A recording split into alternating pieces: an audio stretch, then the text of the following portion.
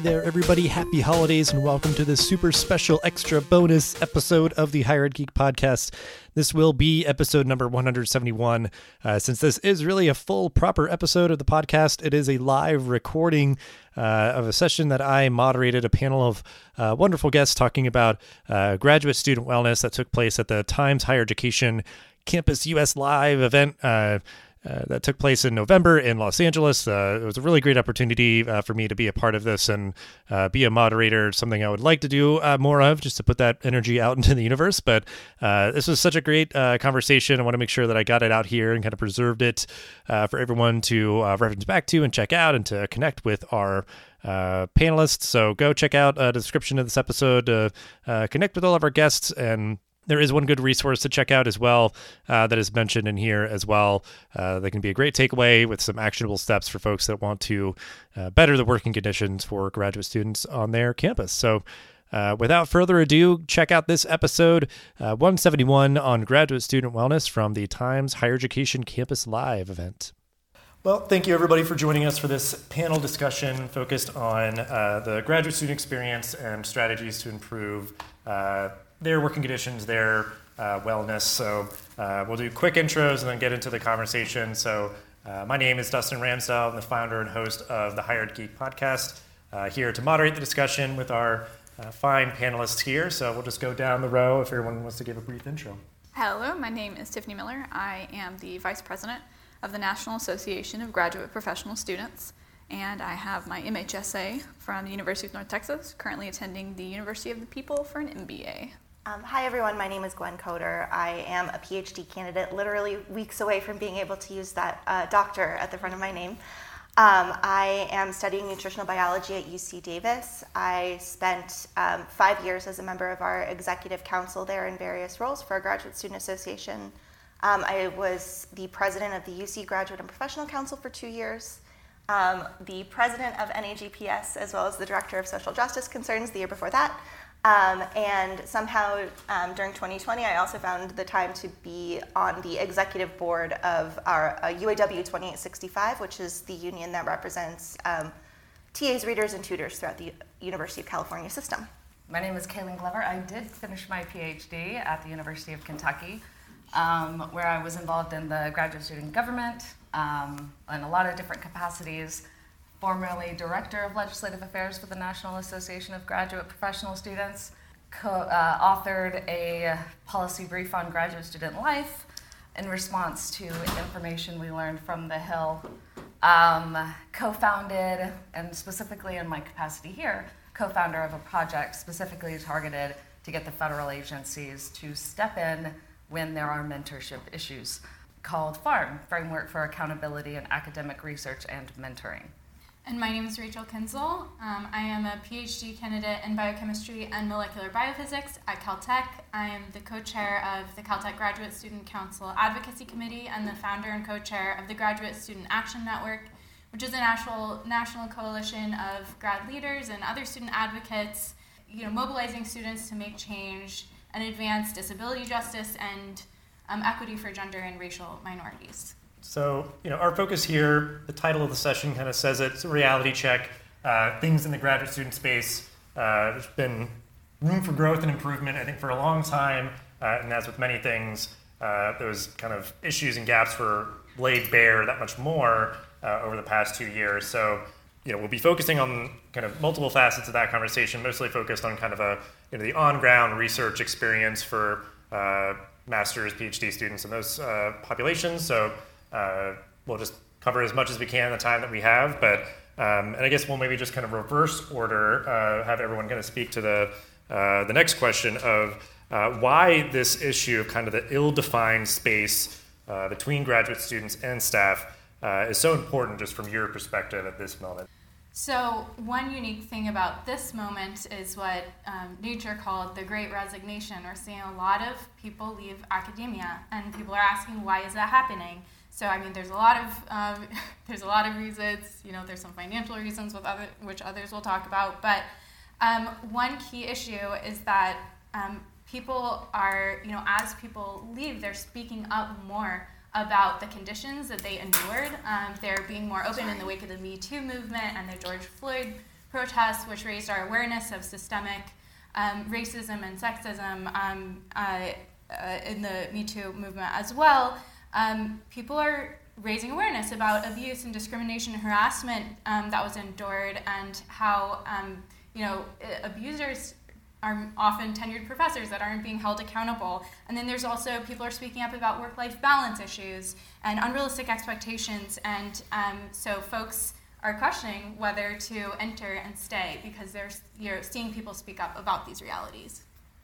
Yeah, and I would say that it's always been important, and it's just been historically neglected. It's been written off as, this is just how academia works.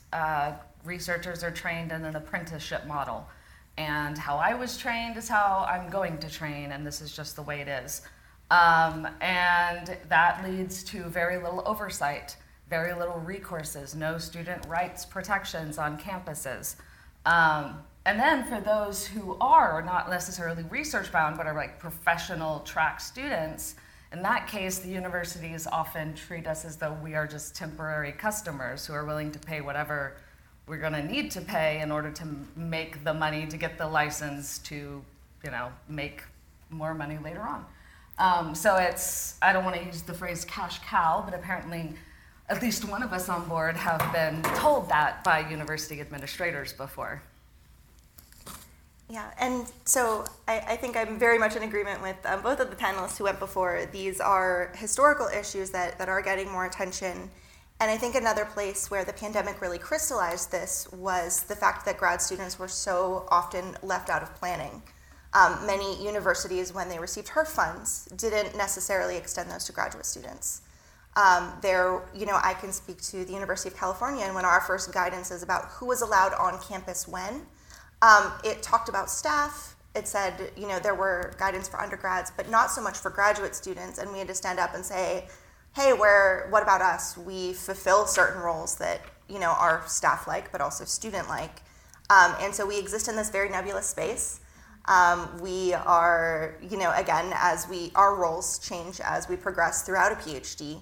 And there is often a lot of lack of clarity around what role we're functioning in the moment. Are we a TA when our student catches us outside of our lab to ask us a question, even though we're in the middle of running an experiment that maybe is the source of our paycheck because we're a student researcher, but is really part of our dissertation and our role as a student?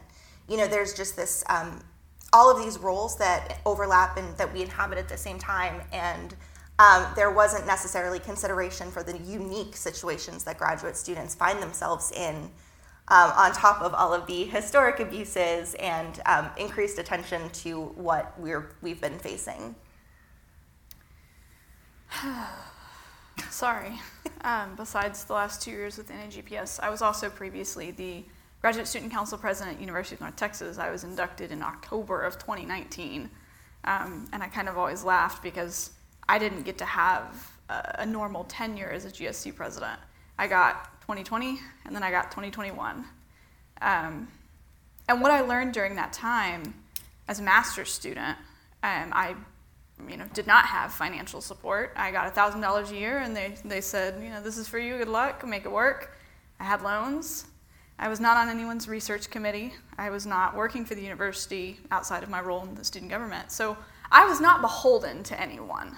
I was beholden to the students and had a little bit of a unique position as a master's student to represent the students and to actually have hard conversations with the faculty and staff that my predecessors who were PhD students couldn't, because there was always the potential for retaliation.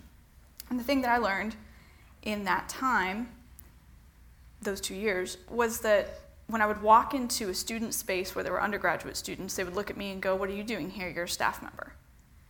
But then I would walk into the staff and the faculty spaces, and they would say, what are you doing here? You're a student. And so then I'd go home and look in the mirror and go, what the hell am I? I don't know. I'm not supported, I know that.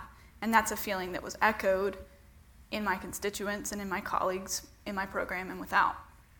And the weird thing about it is the segue into not just university life, but in real life too.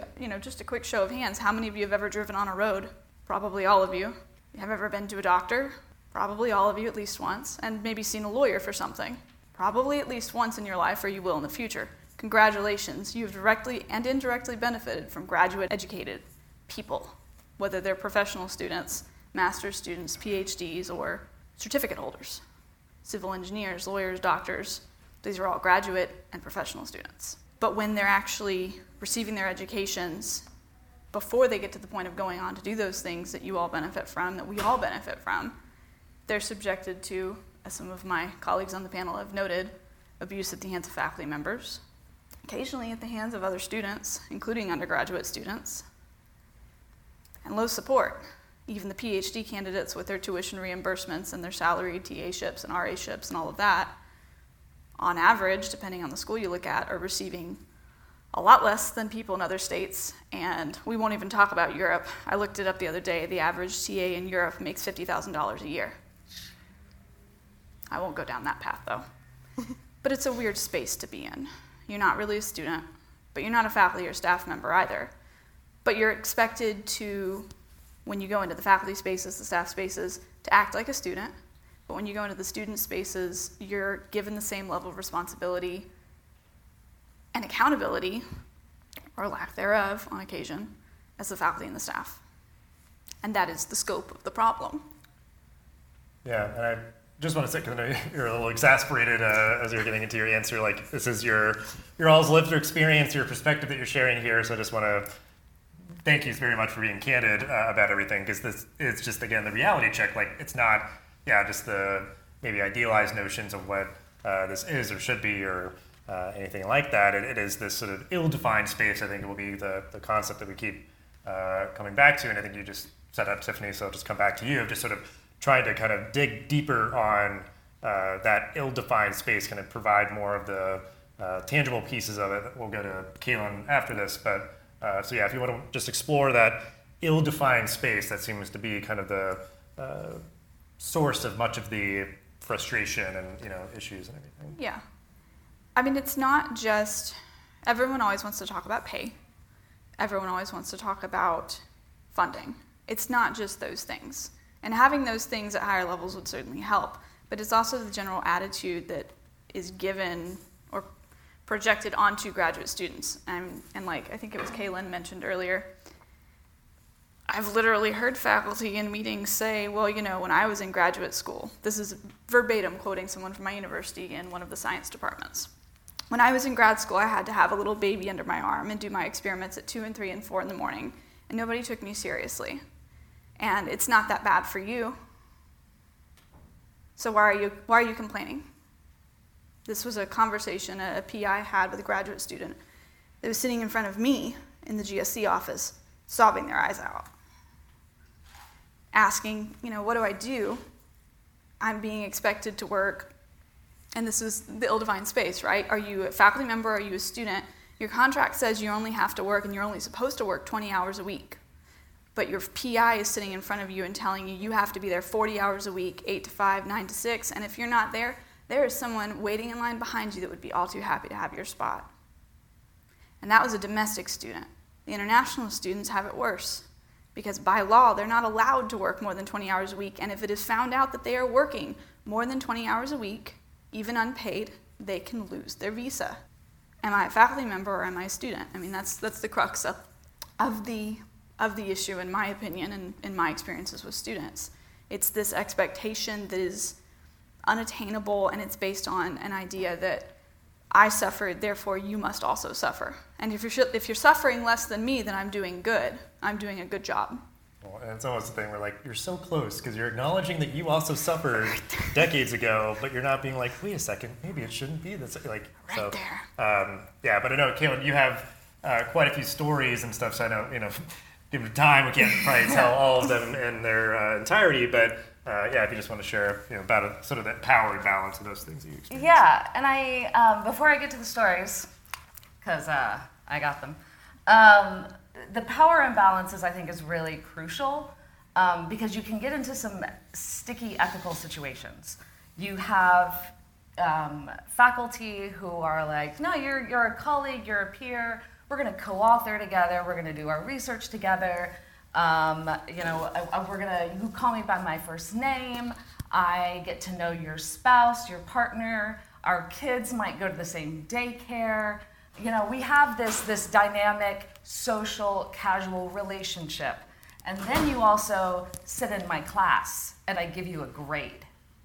And then I sit on your dissertation committee and that thing that you shared with me in private might come out.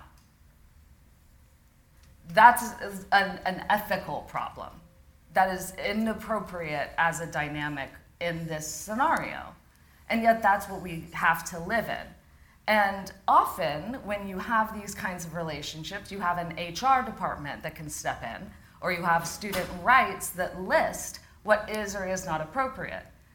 Graduate students are often excluded from either of those. HR will say you're not technically considered an employee through our departments, and so there's nothing that we can do to help.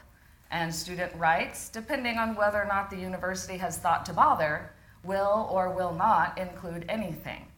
As a result, you have this lack of boundaries that allow for behaviors to bleed over. And I think a big problem is that whenever we mention this, faculty are like, well, I would never do that. I view you as a friend. Like, we're colleagues. That's the problem. You don't experience the kind of power imbalance because you're the person in power. We're not. We're sitting here wondering how what I might accidentally say at your house, this party to welcome new students, is going to be used against me. Because it happens. And one of the reasons why we are so passionate about this is because there are real tangible effects of this. In case you don't know, but there's a graduate student mental health crisis. 40% of graduate students have moderate to severe anxiety or depression. These are rates 2 to 3 times higher than the undergraduate populations. 10% are suicidal. Whenever we talk about the experiences we've had on campus talking to university administrators, they tell us that the suicides that are happening are not talked about because it makes them look bad, because they're happening.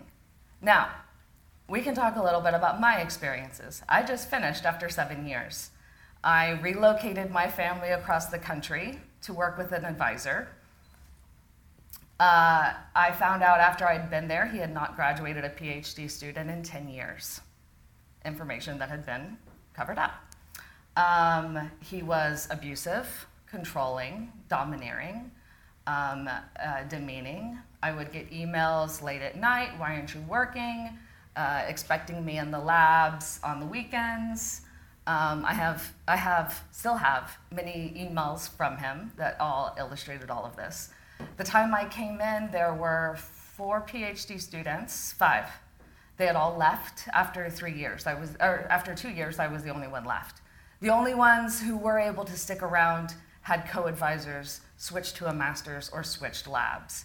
Those that he still had influence over, because in switching out of somebody's lab doesn't mean that they leave your dissertation committee. He retaliated against on their committees. Just saying the most horrible things in their defenses and so forth. Doesn't technically count as being protected under university retaliations. By the time I decided to leave, we had gotten to the point of sexual harassment.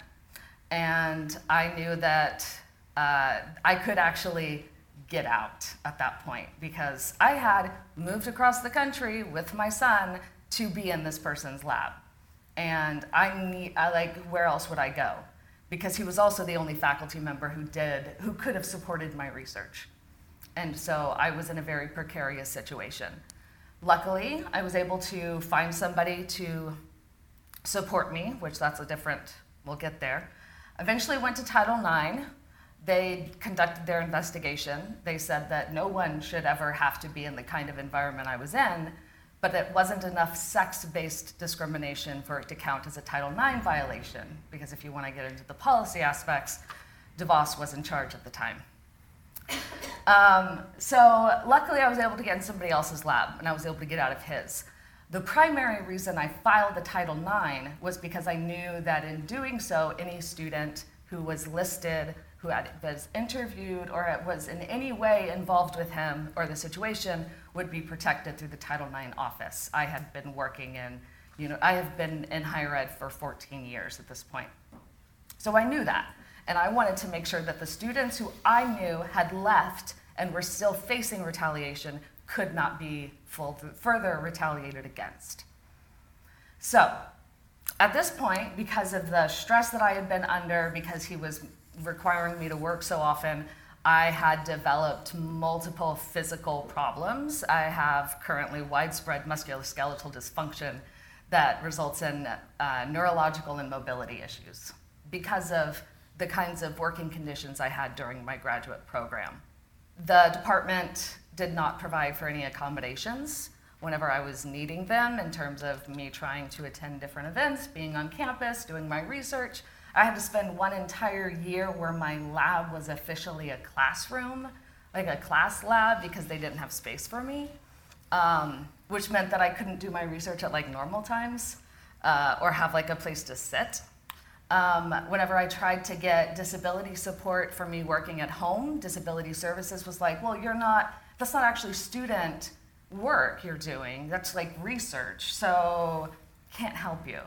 So I was denied disability access for the things I need. Luckily, they were able to take me to and from campus because I lived on campus. So to get to my various doctor's appointments, which were also on campus, I was able to get that, but not all of them. So those I had to negotiate. So my new advisor was willing to take me on, but he never read any of my work until 1 week before I had to turn in my dissertation to my committee. Thus got no feedback on it. My committee all had to change, so this gets into some of those, what is going on with like official people serving on a dissertation committee. Exams are like protected under students, there are requirements. Not always the case for dissertations. My entire dissertation committee had to change after my proposal, and I was already doing research, due to their own changes at the university. As a result, I had several of them who did not know what my research was on, thought I knew different content, so I had to stick around an extra year and a half to learn that content. So that was fun. Whenever I told other graduate students in my department that this was a thing that is currently happening, my department chair in DGS retaliated against me and started a smear campaign. That was fun. I go to the Ombud to try to get some degree of protections. We go through the university's like student rights, what they can protect. Nothing in there about graduate students. All exams, all homework, all those kind of responses. Nothing about dissertations, defenses, theses, proposals, anything. When we say that these are real and tangible issues, we mean it. I started doing graduate student advocacy before these issues happened. And throughout my entire experience, I continued to hear these things from others. I was the one who could say something, though. No one should get disabled from getting a graduate degree.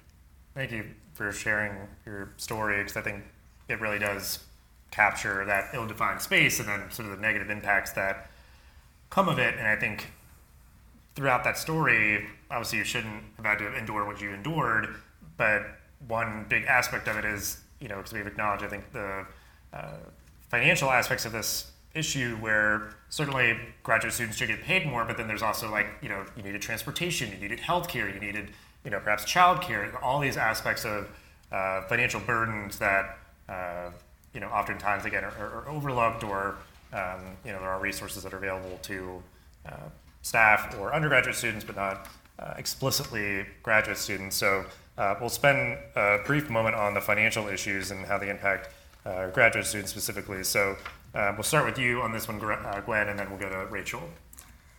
Yeah, so in addition to my advocacy roles and leadership roles, I've been very involved with basic needs work, both on my campus and within the community. And the UC was one of the first to talk about undergrad student food insecurity. It was about 45% in 2016. So roughly half of the undergraduate students were food insecure. And this number got a lot of attention. Other institutions really started talking about it then. And you find pretty consistent numbers elsewhere. But one thing that gets lost in that same report was that 25% of graduate students were also food insecure. And that isn't, no, it's not as bad as undergrads, but it is still almost twice the general population. And there are very unique challenges towards being a graduate student. So again, for most of us, our advisors are our source of funding. They're the ones who pay us. They're the ones who give us a job, who, if they don't have research funds to have somebody as an assistantship for a semester, you can TA for me, and then you're covered. So you're highly dependent not only on your advisor for your own progression as a student, but also for your financial well-being. Additionally, there are a lot of setups within institutions that really also challenge grad students. You get treated almost as colleagues. Hey, we should go and present at this conference. But it's a very different reality to have to wait on a reimbursement when you are only making $2,000 a month and are spending more than 50% of that on your rent, which is the case for many grad students. The average grad student in the US makes about $21,000 a year, which is only just above the poverty line in most places, and then depending on the program is in, there's variability in that. But to have to put out money from your own pocket to go to a conference that your advisor wants you to do because you're friends and it's important for your networking and for your development and for your progression, that puts a huge financial burden on students. There are also issues, of course, with things like pay cycles, needing to have some of the other fees and costs that are associated with, just performing some of the things that you do as a grad student. Needing to have certain types of, so I do bioclinical research for the most part for my dissertation. And because I see study subjects in that context as a healthcare professional, I also need to carry liability insurance. My university doesn't cover that. I have to pay for that, even though it's a necessary thing for me to do as part of my job, or as part of the job that I've been hired for by the university. That's not funded into the budget. That's not baked in. And so these are just some of the general challenges, specifically in meeting some of them, though it's also really challenging for grad students. So we ended up starting a graduate student pantry on our campus because we knew that even though we heard from our grad students that even though they were struggling and they could benefit from it, they didn't feel comfortable going to the undergraduate student pantry because they might see their students and then have to go to class and teach that student and stand in front of that student having just seen them in the pantry. And they felt like shame because of that. And that's not how it should be. I mean, you can't do your best work if you're hungry. You can't do your best work if you're worrying about how you're going to pay your rent that month. You are, if you are waiting on a reimbursement, why has it taken 3 months for me to get a reimbursement for this flight? That's time that takes away from supposedly the only 20 hours that you're supposed to be working. And then, of course, there are some of the other, expectations that are put on students or students in leadership. When I was the president of our system-wide graduate student organization, I would routinely get calls from career staff well after working hours, including ones at 10:30 at night on a Thursday. And just the expectation was I was going to answer, I was going to be available, and I was going to be there. We get asked to do things a lot for our advisors that are not paid for or covered. We're friends, so you'll cover my class for me. You can give that lecture. It's great experience. It's great exposure, but there's no pay for the hours that you put into that. They're digging through trash once. That was fun. Yeah. And so that's just for general grad students, and I think, and then I think Rachel can speak a little bit to some of the, experience of some of our marginalized populations as well, who have even more challenges.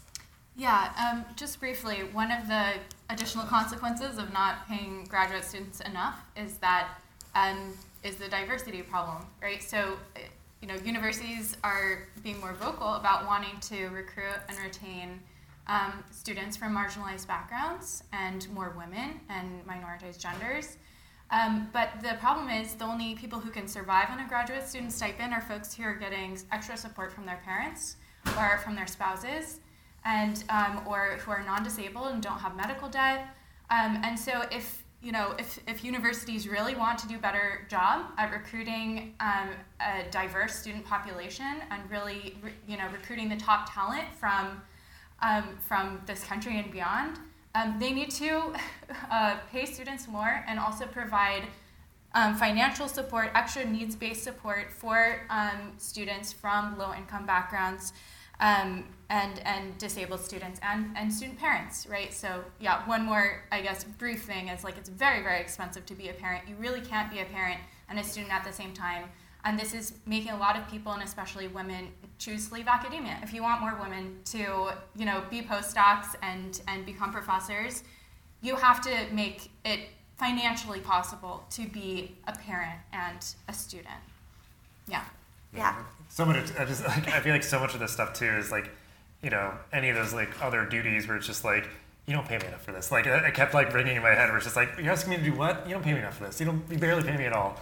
And the other thing too that I think just to have it kind of connecting with dots in people's heads is like a lot of these, things that institutions aren't willing or able to put up the funding to create childcare opportunities or, healthcare or these various kind of things. I think for public institutions at least, there's just been so much of a dwindling of state support for higher education. And it's like if they had more money, this would probably be some of the stuff that they could spend it on, is like covering that insurance, covering, for somebody to get transportation, get childcare. So I think, this is just one more manifestation of sort of the casualties of sort of the lack of investment in higher education as that public good. It's just going to come up in so many different ways. But yeah, and I mean, to tie all of that together, another group that is really disadvantaged by our current system is international students.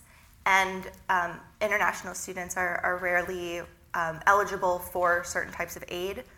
Their visa is really dependent on their student status, and so, if they do find themselves in a poor advising situation, it's even more difficult for them to switch and make a change because they, are dependent on remaining a student to stay in the country because of the way their visa systems work. Additionally, this was something else that we found really challenging during the pandemic is that international student and out-of-state student fees at public institutions aren't typically covered in tuition remission costs. And so we found ourselves in a situation at UC where we have all of these students who ended up adding a year to their graduation or to their degree timeline or things like that through no fault of their own because we're in a global pandemic and everything is shut down. And then they come back and, everybody's really excited and willing to get back to work. But then, to hear, well, you didn't meet the benchmarks and the timelines, so you have to pay these out-of-state fees now. That'll be $15,000. And yes, we know that you're TAing, 50 hours a week, 50%, which is 20 hours a week, and you make $24,000 a year, but, you're good. Like, this is what you need to do to finish. And there just isn't support and recognition for the challenges that things face. And I know that Tiffany said this and Kaylin said this as well, that there's this idea that people are just in line to take positions that PhD student has. And in many fields, that's just not necessarily true. There might be a lot of applicants, but when we're talking about PhD students and master's students and professional students, we're talking about people with really highly specialized skill sets in many ways, that there are probably only a few people in the world who have the technical expertise to do some of these things. I know, I'm finishing, my advisor is paying me to stick around for an extra 6 months because some of the techniques that I have brought into our lab, I'm the only person who does them. So getting all of the other students up and running with them, is extra work that I'm going to take on, and thankfully she's in a position to pay me, but there are lots of people who don't get that. So this idea that, we're replaceable, or that, some of the xenophobic comments that international students have to deal with, like, oh, you're taking a spot from an American student, that's just not true, and we really need to value this population more and support them more because they deserve it, and they're, doing very important work that they're very well qualified for. So that's another soapbox that I've been. Well, I think that's... We have several. It's sort of the vibe for this reality check.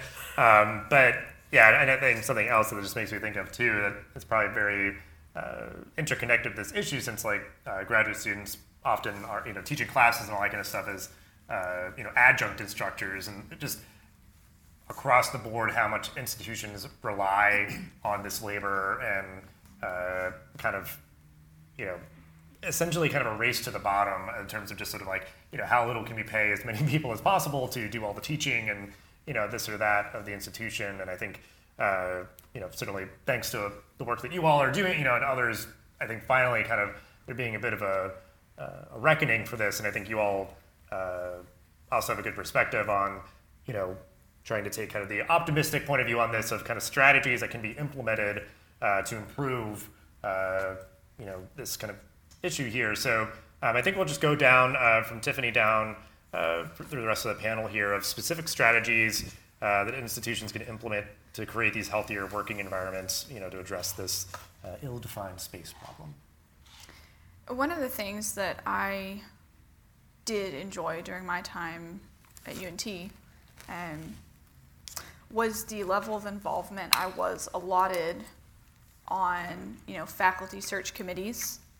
And when they were hiring on a university president my freshman year, I know for a fact they had the SGA and GSC presidents for the undergraduate and graduate students on that committee helping interview the presidential candidates.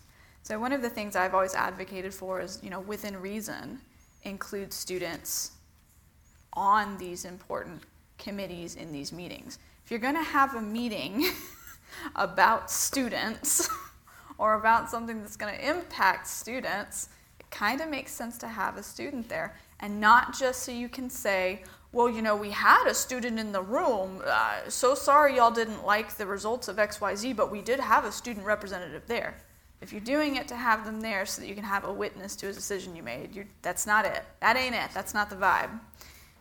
You need to have them there, include them, and listen to them. Point blank, end of story. And I guess sort of my little closing statement with that is this. When I was 15, my mother was arrested and sent to a federal prison. And I was, in the great state of Texas, a ward of the state until I was 18. I did not have a home during that period. My university was my home. So I did my undergrad, I did my grad degree. I know it's tough on the faculty, staff, and administrator side to hear someone poke holes in the things that you're doing, because on that end, you're seeing all the good things you're doing.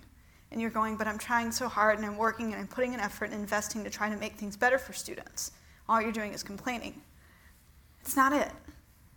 For me and a lot of the students at my university, if I came home today and my door was ajar, and my windows were broken, and there were shingles missing from the roof, I would do something to fix it. Because that's my home. And I take pride in my home, and I want it to be in the best possible condition because of the good parts, because of the crown molding and the lovely wood floors. You get the analogy.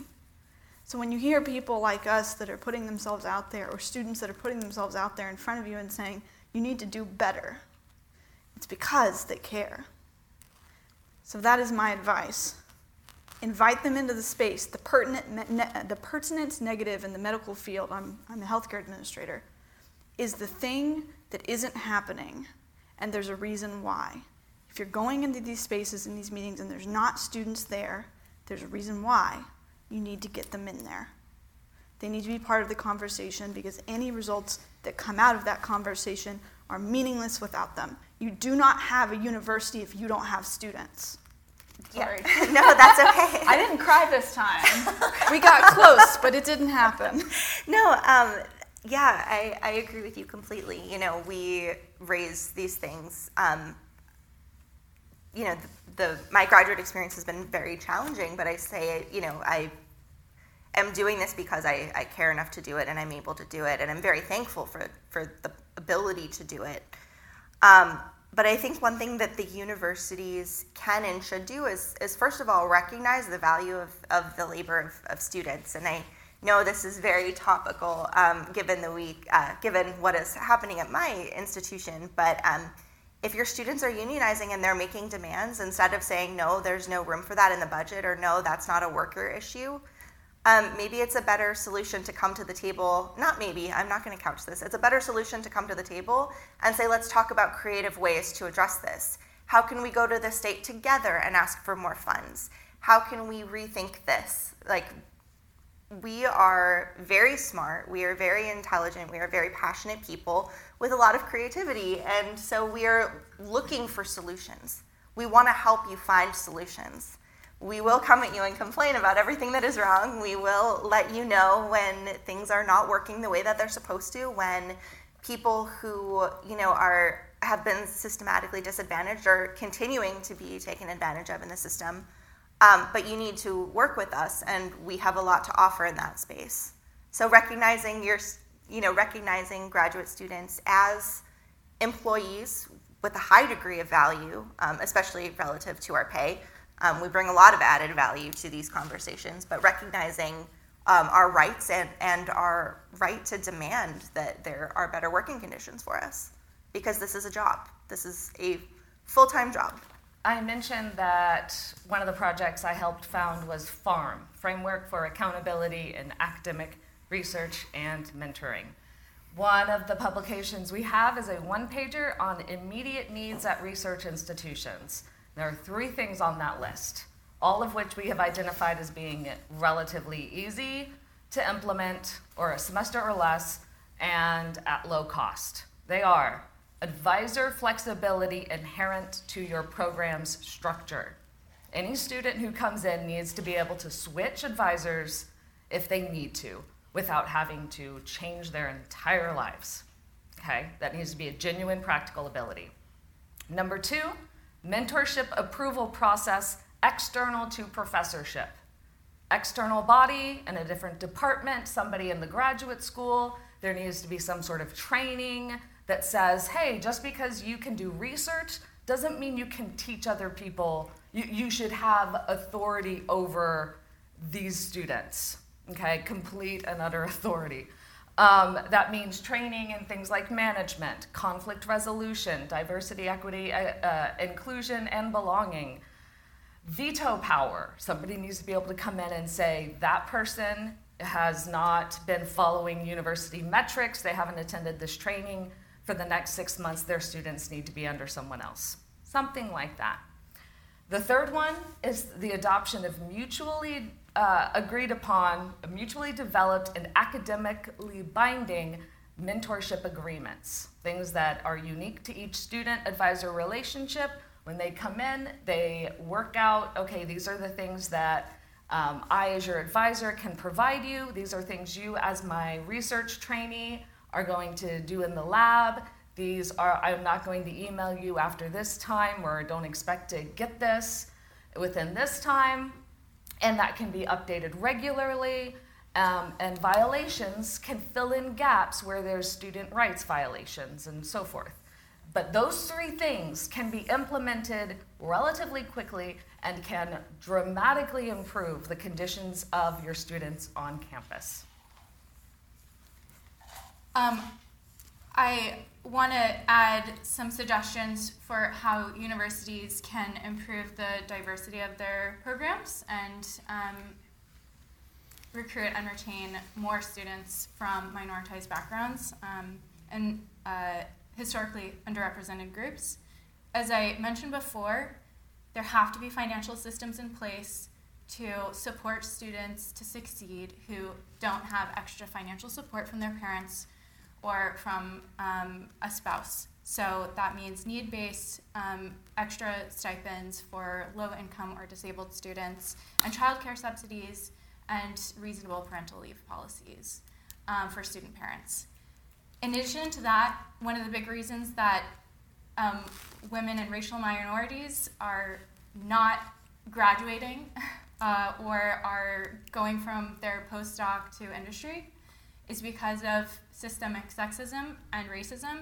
And so there has to be a system of accountability put into place, like third-party groups to investigate tenured professors and hold them accountable. Title IX isn't cutting it.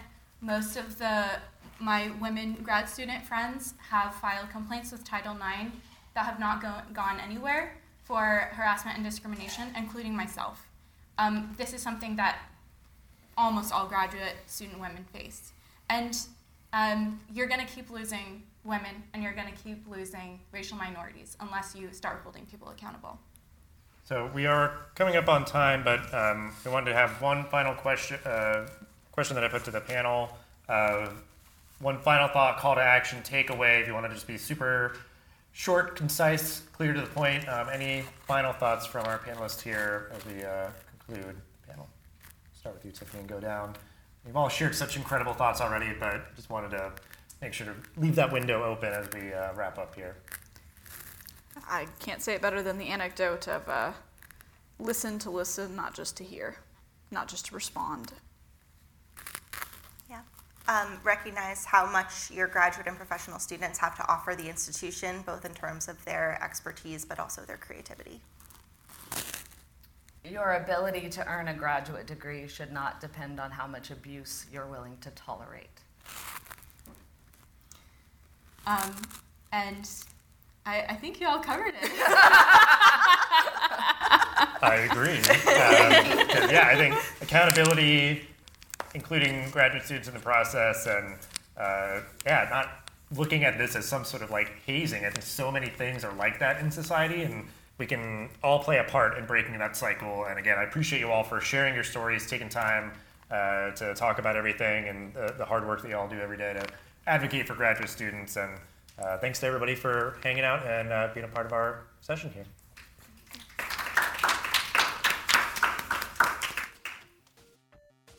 Thanks for listening to this episode of the podcast.